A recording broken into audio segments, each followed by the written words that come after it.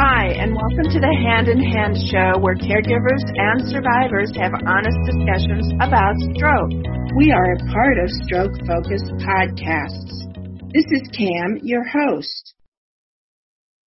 If you are a survivor, a caregiver, a researcher, a support group leader, or a local business helping the stroke and brain injury community, Stroke Focus is offering a number of exciting programs. Get details at the end of this podcast. Hello, everyone. This is Cam, and welcome to the Hand in Hand show, a part of Stroke Focus. Today, my guest is Amy Edmonds, founder of Young Stroke. Stroke changed Amy Edmonds' life. She had a stroke in 2002. And she has since founded Young Stroke Incorporated as an outcome of her graduate studies in 2005 to benefit other survivors and their caregivers.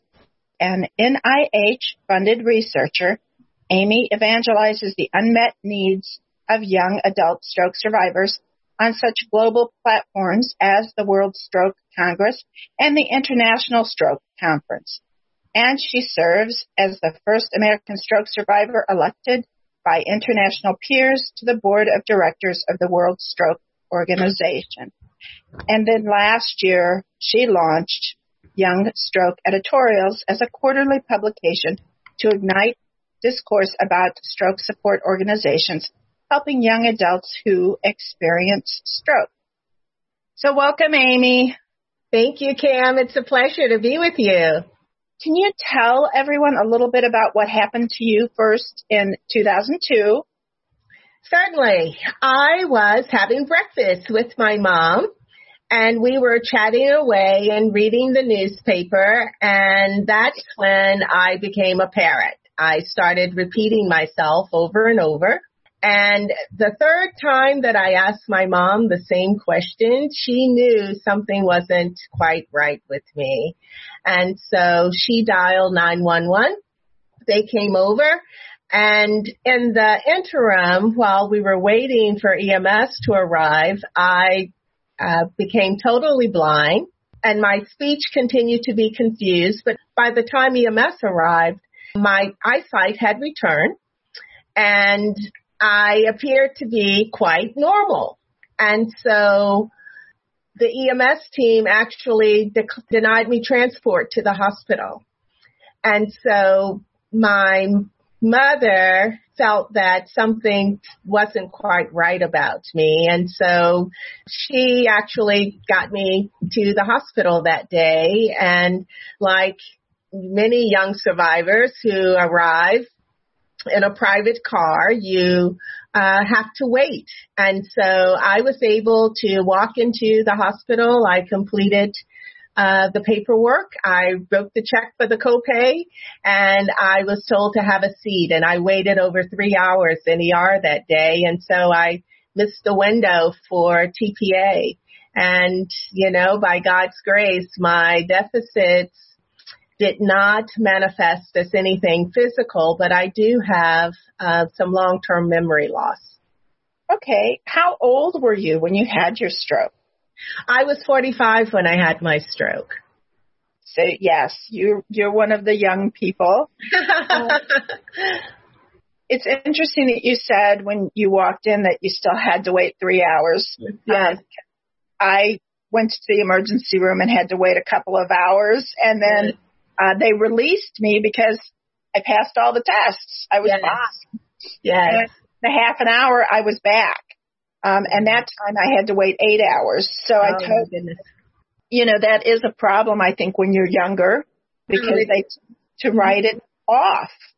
Yes, yes. And so, you know, earlier I was, you know, explaining, you know, to Daniel that so often you underestimate the need for education. You know, I initially thought that the education needed to occur only with the public, that we needed to make the public more aware, but we actually find that we're also having to help educate healthcare professionals, you know, that our population exists. Yes, absolutely, because more and more stroke is becoming a problem in younger people. Yes. And when I say younger, we're noticing I just read like 18 to 30 are having more strokes. Yes. We've always known, well, not everyone, but we've always known that children have strokes. But this middle group of 18 to 50 is kind of ignored because they think, hey, they can't have a stroke. They're too young. I had a nurse tell me you can't have had a stroke. You're too young. Yes. Like, well, I did. It happened. Yes. Hello. Yes. That's why the diagnosis, it's like, really? I didn't understand that. And, for me, I have to say I've worked in the medical field for 34 years or so. I mean, as a medical secretary and stuff, so I know stuff. But, I knew little ones could have strokes and old people had strokes. and I knew there were some in between, but I didn't realize the impact that really it's more than what we know, and it is more common. Yes. So that all being said, how did you come up with the idea of Young Stroke? Well, immediately after my stroke experience, I had lots of questions, and people who know me would not be surprised that I had lots of questions. And I wore a few people down, and it was really interesting because there were concerns about my immediately returning to work, and my curiosity really caused me to focus on perhaps this was a really good time to go to grad school because I'd never been still enough to go to grad school. So I enrolled, and in that first semester, part of the challenge is, what is it that you want to concentrate in graduate school? Well, I was pretty much distracted by the fact that I had been given a stroke diagnosis. And so I remember in research methods, the only thing I wanted to look up was, why are young adults having strokes? And my curiosity around that position led me to research that was being done in the United Kingdom. And actually, I thought it was quite interesting that in that same year of my stroke, 2002, there was a publication out of the UK titled The Unmet Needs of Young Stroke Survivors. And so that became my mantra.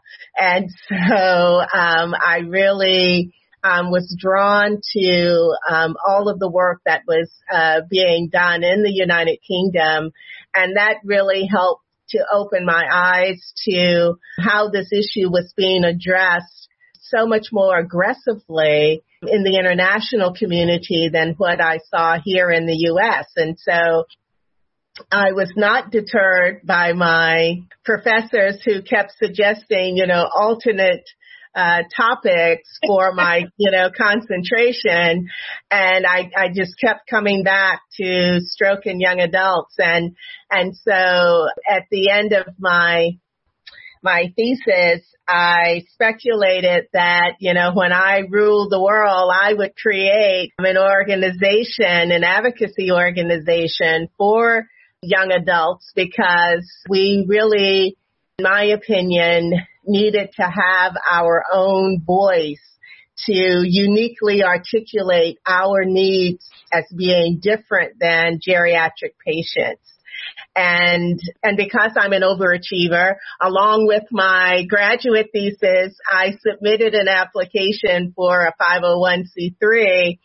And of course, my advisor was telling me that, you need to have an attorney to do that. You need to have a CPA in order, to do that correctly. And I just filled the thing out, put it in the mailbox in January. And then it was fabulous. By the week of my commencement, I had received my IRS determination letter. That was the best graduation present ever. And so that's how Young Stroke came to be born.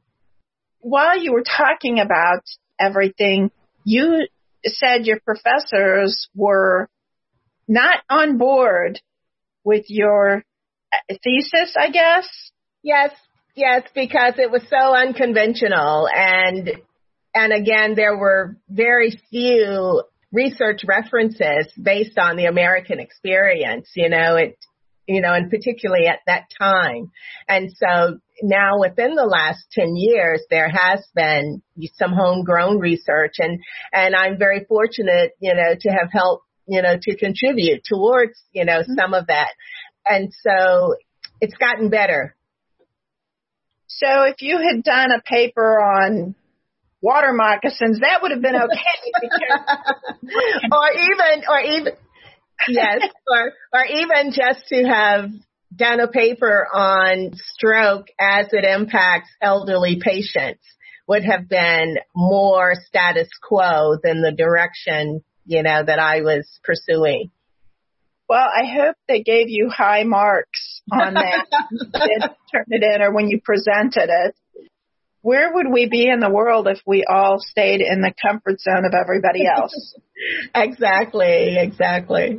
So tell me, because I am not familiar with cryptogenic stroke, and probably a lot of our audience might not be either.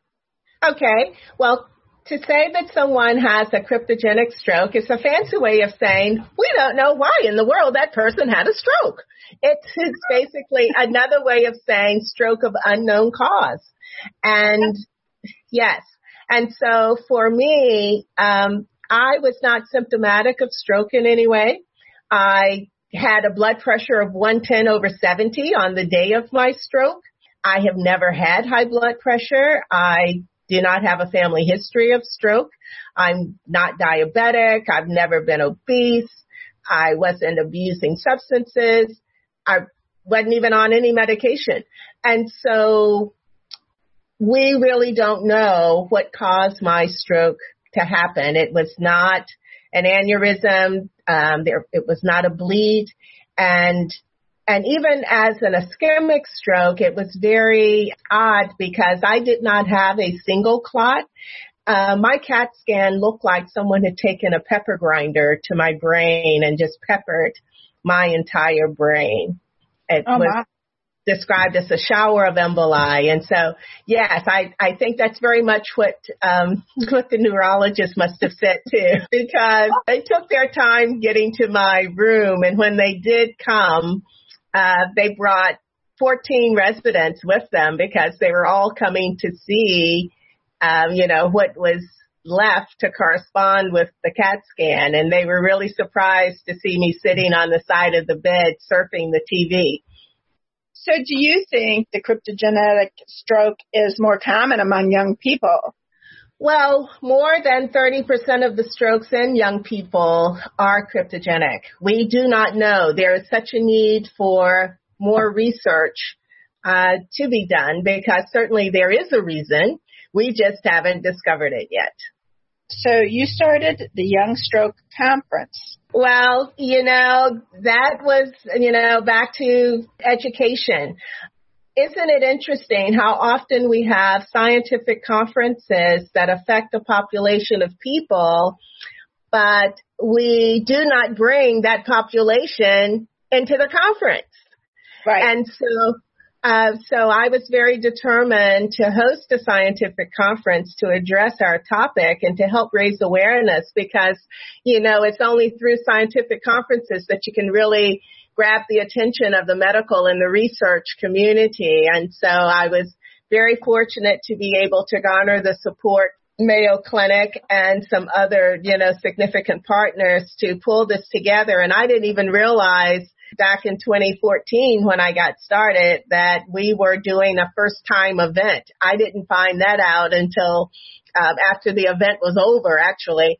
And so it was significant because we did include the survivor community. We were able to provide scholarships to help caregivers and survivors to attend the event, and they were all just exemplary in terms of being able to share their experience with the researchers and the healthcare professionals. And it was just truly phenomenal to also experience the bond that was created among, the people that were in the room. And many of them continue to be in touch. They have their own little Facebook group and they still, support each other. And I think that, for me, that was the highest compliment, that they were able to make that connection together. We actually had one survivor in particular that comes to mind was a young woman that traveled all the way from Wyoming to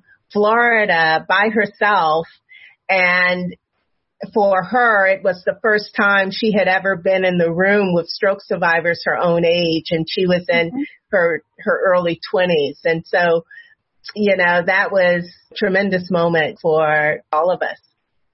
Yeah, absolutely. I had a stroke survivor here in Missouri who I think we met on a Facebook page, and she was very upset because she was in her mid to late 30s and thought she was the only one. Right. And she was going to North Carolina or something every once in a while to go to a stroke support group. And I'm like, Petey, you're all over. There's survivors everywhere. And I'm fortunate that the stroke survivors group that I do run here has a wide range, but we've had everywhere from 29-year-olds to 65 or so as our regulars. Yes. But she thought she was all alone. Exactly. And I love telling survivors, you're not that special. You're not the only one. Oh, I like that. Yeah. A lot of people do start feeling sorry for themselves because they think they're it. And it is like, get over it. Yeah, you are not that special. God, this didn't just happen to you.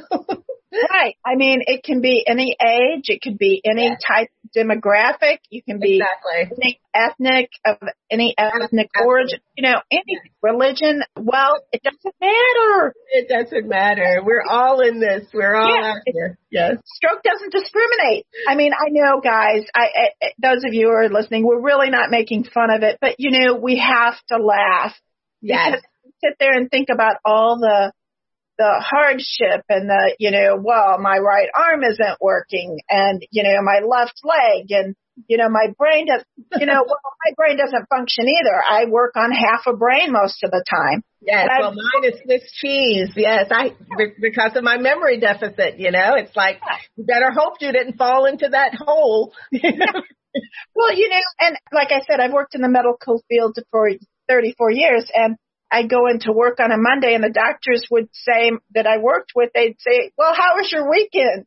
And I'd go, well, I don't remember anything, so I guess it was okay. Stuff like that. But yeah, I get the memory. Things do get better. And that's one of the things we want to say. But we also want to say that these things do happen when we're younger. It's unfortunate, but, we can try to blast past that part. So what were your biggest challenges in starting the stroke conference? Oh, wow. Many. the biggest challenge was recognizing that there's a tremendous opportunity for there to be a greater focus on patient education. There are tremendous resources available for continuing medical education. But when you want to create an event that's more patient-centered, it's much more challenging. And the funding dollars that are actually available are quite minimal in comparison to funds that are available for continuing medical education. Right. And that was a huge frustration, and it really caused me to have to redesign the initial conference focus, which I wanted to be 100% caregiver survivor community, but we were not able to garner, the dollars needed to be able, because, I gave myself a very ambitious goal of being able to provide scholarships for the survivors and caregivers to attend because, so many in our community are really strapped for cash. And that's especially true for younger people who are not qualifying for any federal subsidies, when it comes to, their therapy sessions or even, for some of their prescription medications. And so we had to pull back a little bit and be much more inclusive of the continuing medical education just to enable us, to meet some of our financial objectives. And it still turned out to be, pretty phenomenal. And we've been able to leverage some really good things, as a consequence of that. And, and we certainly were able to recruit doctors that were very much focused on stroke in young adults. And I've been able to maintain very viable relationships with them as an outcome. And so, sometimes it's a good thing to have an idea. And it's also a good thing to go with the flow. You make the best of the opportunity, that you have and you just work with it to make it be a win-win. And it certainly has. And we were able to replicate that first conference into a second one. But I told everyone from the start, I had no long-term ambitions to be an event planner long-term. And so, those two conferences served a purpose, and they enabled us, to really leverage this whole concept of stroke in young adults really to the forefront. And it got us on some really great stages, and that's all been good. And we have been working a little more quietly over the last 18 months or so and really making some things happen. And we're not quite as visible over this last year, but that doesn't mean that the work isn't, still going on, and I'd like to just highlight one of the points that I have been most proud of is something that has happened just over the last few months, and that was being able to impact the training module of emergency dispatchers. It's the emergency dispatcher, the person that answers the phone when someone dials 911. That really is such a critical position in the continuum of stroke care, because when that person dials 911 and that dispatcher answers the call, generally it's somewhere around like the third question that they will ask is the age of the person that you're calling about. And contingent upon the age that's provided, that really sets in motion the whole chain of events as to how EMS is going to respond to that patient. Well, imagine having the radio dispatcher to be totally oblivious to the fact that people are having stroke at age 30. Mm-hmm. You see? So probably what they do is you say age 30 and they flip to page 95 because there's no way that young person could have a stroke.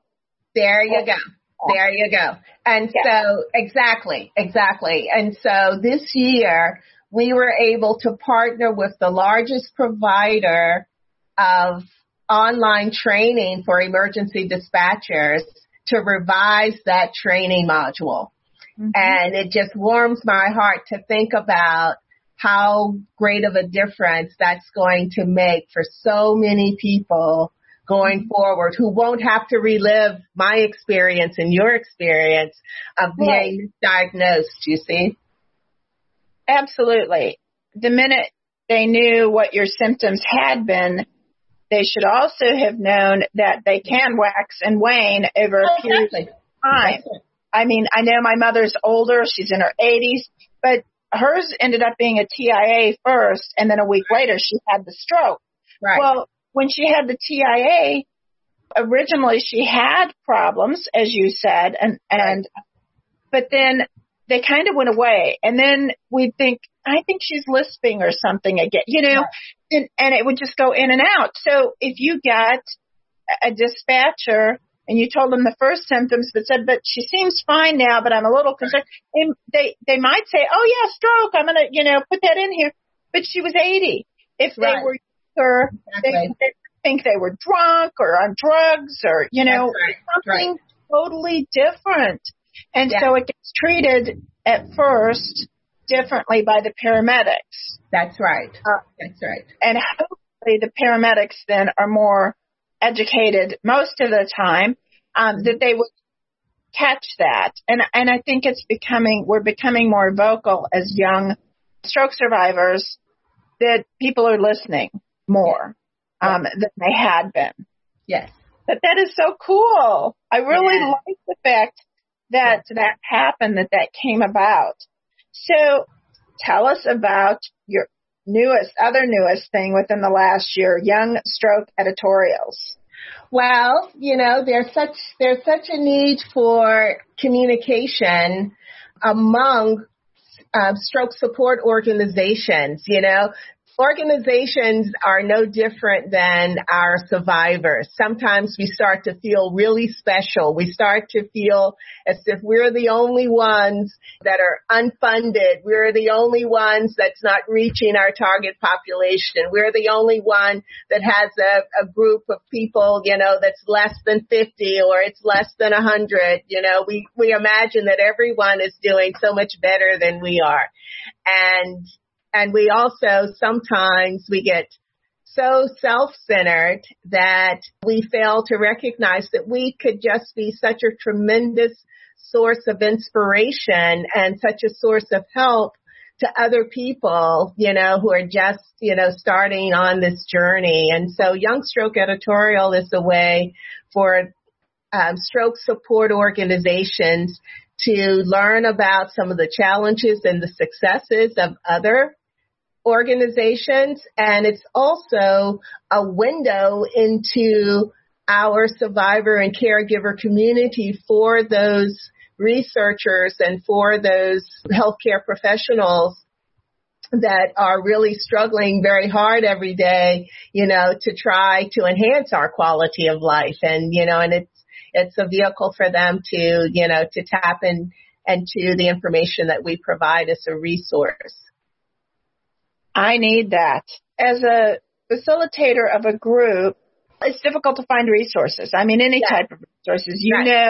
I'm sure that you have to hunt and hunt to find something. And then for me, I don't have always the attention span to do that. But I don't know of any resources other than, to tell somebody else, you need to help me with this, find this for me, or, whatever. This is such a good thing. Yes, well, thank you. So in doing this, where do you get your information? Is it from other physicians? Is it from other stroke survivors? Is it a combination of research and people? And well, it's a combination of all of the tremendous experiences that I've had since my stroke. One of the points of my introduction was that I'm currently the only American survivor to serve the board of directors of the World Stroke Organization. And that's really been a very empowering position for me, because that means that typically 3 or 4 times a year I'm at a table with people representing up to 80 different countries or regions of the world that are all talking about stroke care related issues. And so that becomes... And they are not stroke survivors. And they are not stroke survivors. For the most part, they are the healthcare professionals. They are overwhelmingly physicians. There are a few nurses at the table, but for the large part, they are administrators. I have 2 other partners at the table that are actually survivors. And so we both feel the tremendous responsibility to represent the voice of survivors during those discussions and saying, trying to make sure that, consideration is given, from our unique perspective. And also because of the seat at that table, I do have an opportunity to have access to other support organizations. And that has been, just tremendous because it gives me perspective. Sometimes in America, the assumption is made that all survivors in America, we have access to, state-of-the-art care. When in fact, there are many people in our country that have tremendous needs. And I think that, it's very easy to forget that the majority of the population in America is in a rural community, and rural communities are very hard pressed to provide, support services for stroke survivors of any age. We don't have a lot of community resources to help people reintegrate back into the community. And then affords me a tremendous perspective to also hear people from other countries who can't even have the conversation about community resources because they would just like to have a simple FAST brochure to help people learn the signs and symptoms, of stroke. That, it cannot help, you can't help but have empathy for communities that we hear where people are being banished from their communities because people feel that the stroke experience has been some type of spiritual demon that has entered this person and that they need to be put away for some spiritual reason, you see, as opposed to recognizing that stroke really is a physiological condition. And so there's such a disparity when it comes to stroke care around the world. And I'm hopeful that the reclassification of stroke from being a cardiovascular to a neurological disease, that just happened last March. And so I'm so hopeful that this will help to elevate stroke care on a global stage as being accepted as a real priority and not as the stepchild that it has been so long when it was identified as cardiovascular, for whatever reason, and especially in our country, when we associate stroke with cardiovascular, stroke always loses because the focus is first on heart. And so by this new separation, that will have a tremendous benefit for the survivor community because that's going to help drive research dollars for more therapies, neurological therapies. And this has been a conversation that's been going on for over 60 years. And so. Absolutely. So 20 years ago, you were just at home and nothing was really done. You had your stroke, go home. Now, more and more, at least, people are getting therapies or support of some sort, but not necessarily. Again, like you said, in rural areas, it's more difficult, but there are things happening like telemedicine. Right. And, they're doing teletherapies, and I've talked to people who do physical therapy. It's not covered by insurance, but they offer it now. Right. And it can be a little expensive, but it could be cheaper than going to the therapy services. There's just all sorts of things that are now happening, and not necessarily that it's not impacting stroke survivors. But again, a lot still are being sent home with, you had a stroke, but you're okay. Just take it easy for a few days and go back to work. Right. Or, go back to what you were doing. And it's like they get home and it's like overwhelming. The brain function isn't quite doing it. They notice that they can't lift things and they don't know who to call. They don't know what to do. And as far as like stroke support groups, I have one here in St. Louis, and then I did have one in a more rural area, but we had to drop it because nobody was showing up. It was once every 2 or 3 months somebody would show up, and it was an hour drive for me. I understand. Yeah, so it had to stop. We've been trying to think of other things to do since then, but we were trying to support that community. Right. Unfortunately, it just wasn't working, whether it was the time, the day, or people didn't feel like it would help them. And because even in this area here, it's a big community, but I think a lot of people get home and they're like embarrassed to come, or they can't get a family member to bring them because the family member doesn't think, whatever. So there's all sorts of reasons people can't get where they need to be. But a big is they get discharged with really no instruction. Right. And another important point is that a stroke is a very individualized experience. It's not as if there is a homogeneous group of people that all have the same need beyond the emotional support. And so that makes it really difficult to try to target specific services to provide. And I certainly too can, understand some survivors who feel that the support group isn't giving them what they need, but we have to help our community to understand beyond yourself. Sometimes it's not just about what you get, it's also what you can give. And once your question, once your issue has been resolved, you are still a part of that community, and that community needs you to still be a part. We still need you to come and be present. And you never know what you might learn or take away from another person, even though your immediate need has been met. You don't even know what you don't know, you see? Right. And so it's always good. It's always good to be, to be a part. And I have been a part of so many groups, and I have been so disappointed sometimes by people who do come only for that short fix. And once they think that their issue is taken care of, they don't want to come back. And then 2 meetings later, somebody has found a resource, or we have something that would have benefited that person, but they never came back. You see? Right. And so we can't connect with them.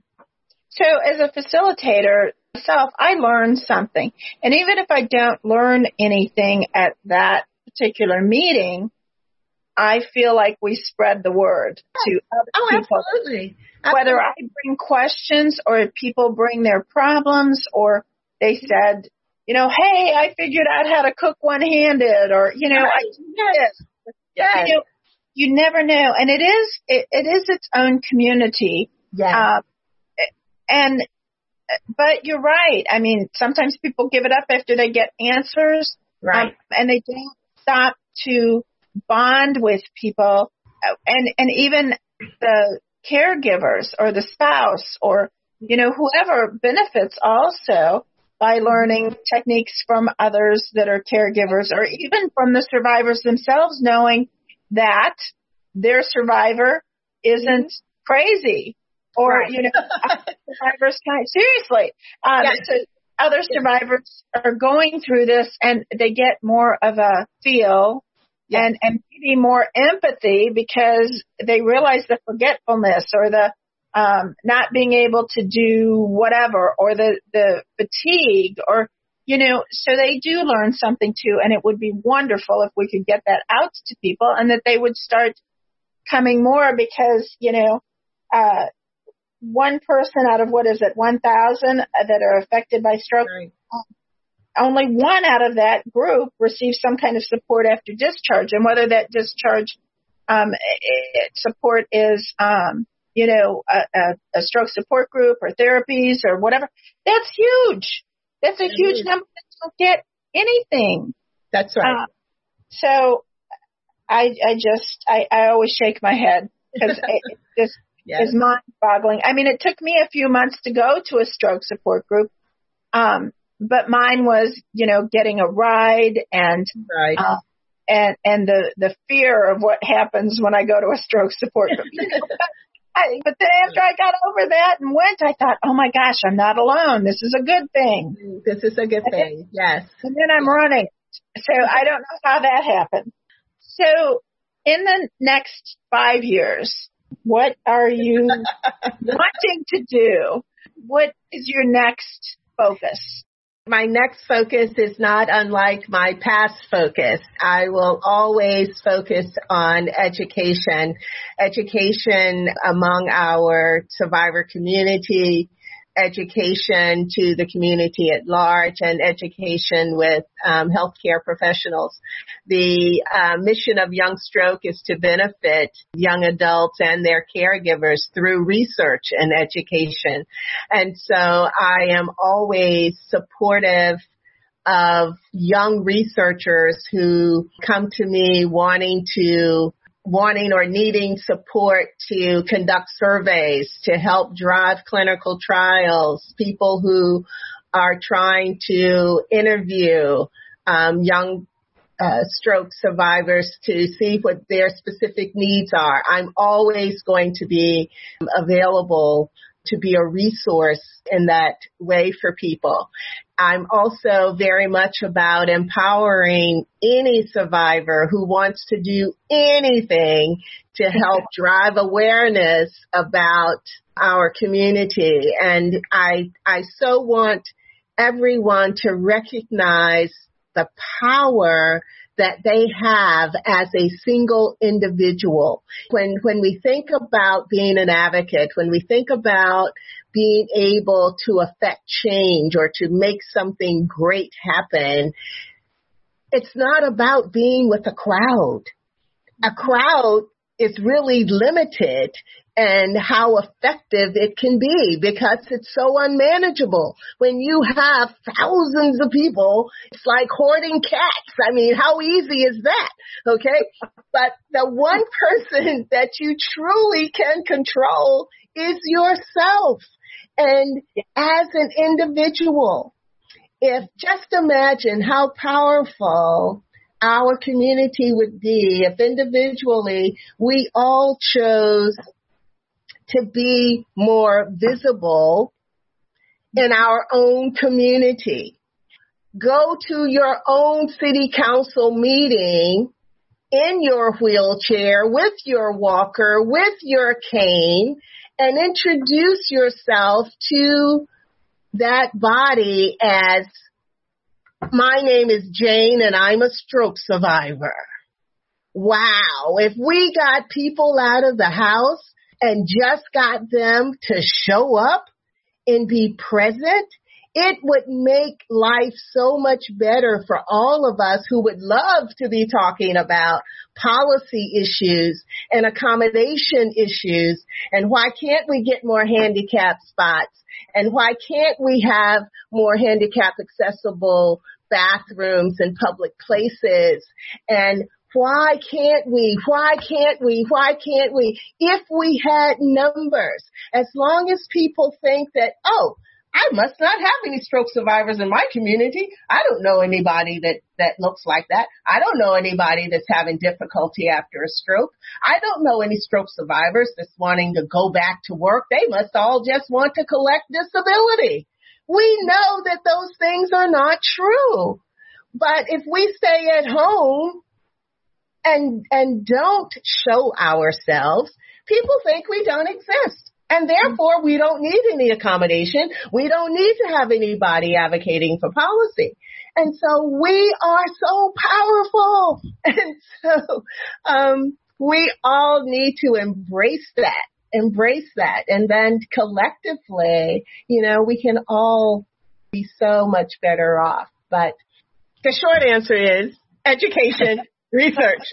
Amy, this has been so much fun, but we're going to have to go now. Yes, well, thank you guys, and I look so forward to following up with you. I know I'm going to be talking to you later. Oh, yeah, we need to talk more. You need to come back on because there's so many things. Accommodation, when you said that, I was like all over the place. We could talk about even there. Yes, absolutely. Because, there's accommodations at work, there's accommodations out of the public. There's, there's so much there, and people don't understand even what that is. I mean, they might, but they don't. So, I am high functioning, of course, brain injury, but I don't always think fast on my feet. So, things have happened, and I didn't realize at the moment that I should have been more forceful in asking for the accommodation. Yeah. And I've actually had people laugh when it was asked that I have accommodation because I couldn't drive at night. Right. And then it was a courtroom, and I was there for someone else, and they were like, yeah, well, I wish I could go home at 4. They thought this was funny. Right. And even the judge kept putting it off, and it was like I was panicking because I had an hour and a half drive home, and I'm like, it's getting, and people, not only ourselves as survivors or being disabled or handicapped, however you want to put that, you need to know about your accommodations. Amy, thank you so much for being here. You're so welcome. One thing I do want to ask as we leave, is there a website that you have or a Facebook page certainly. Want to put out there? Sure, all of those things. So you can visit our website at youngstroke.org, and that is young, Y-O-U-N-G, stroke, S-T-R-O-K-E.org. And we'll be happy to hear from you there. And then also you can go to youngstrokeeditorials.com, and that will take you to the newsletter that I referenced earlier as well. Okay, so again, thank you. I want you to come back because I think there's so much more we can talk about. But Amy Edmonds, you are phenomenal. Thank you, and you are too. Oh, thanks. Thank you for all that you do, though, because so many don't move forward and do something, whether it's for the community or just getting out there and getting their education or higher even education. It's kinds of things because it does at times get harder. But you did it. So thank you for being on the Hand show with me.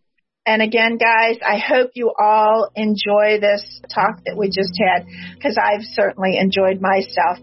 This is an announcement of Stroke Focus. Stroke Focus has opened up its blog section to all its members. It is a professional platform, completely free and very easy to use.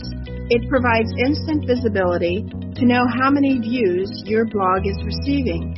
At the same time, we are helping members put stories on our podcast. You can get a professional quality radio broadcast to share on Facebook, Twitter, or post on your site. For all our members with aphasia, our audio editors will help make your interview smooth. Do not need any professional equipment.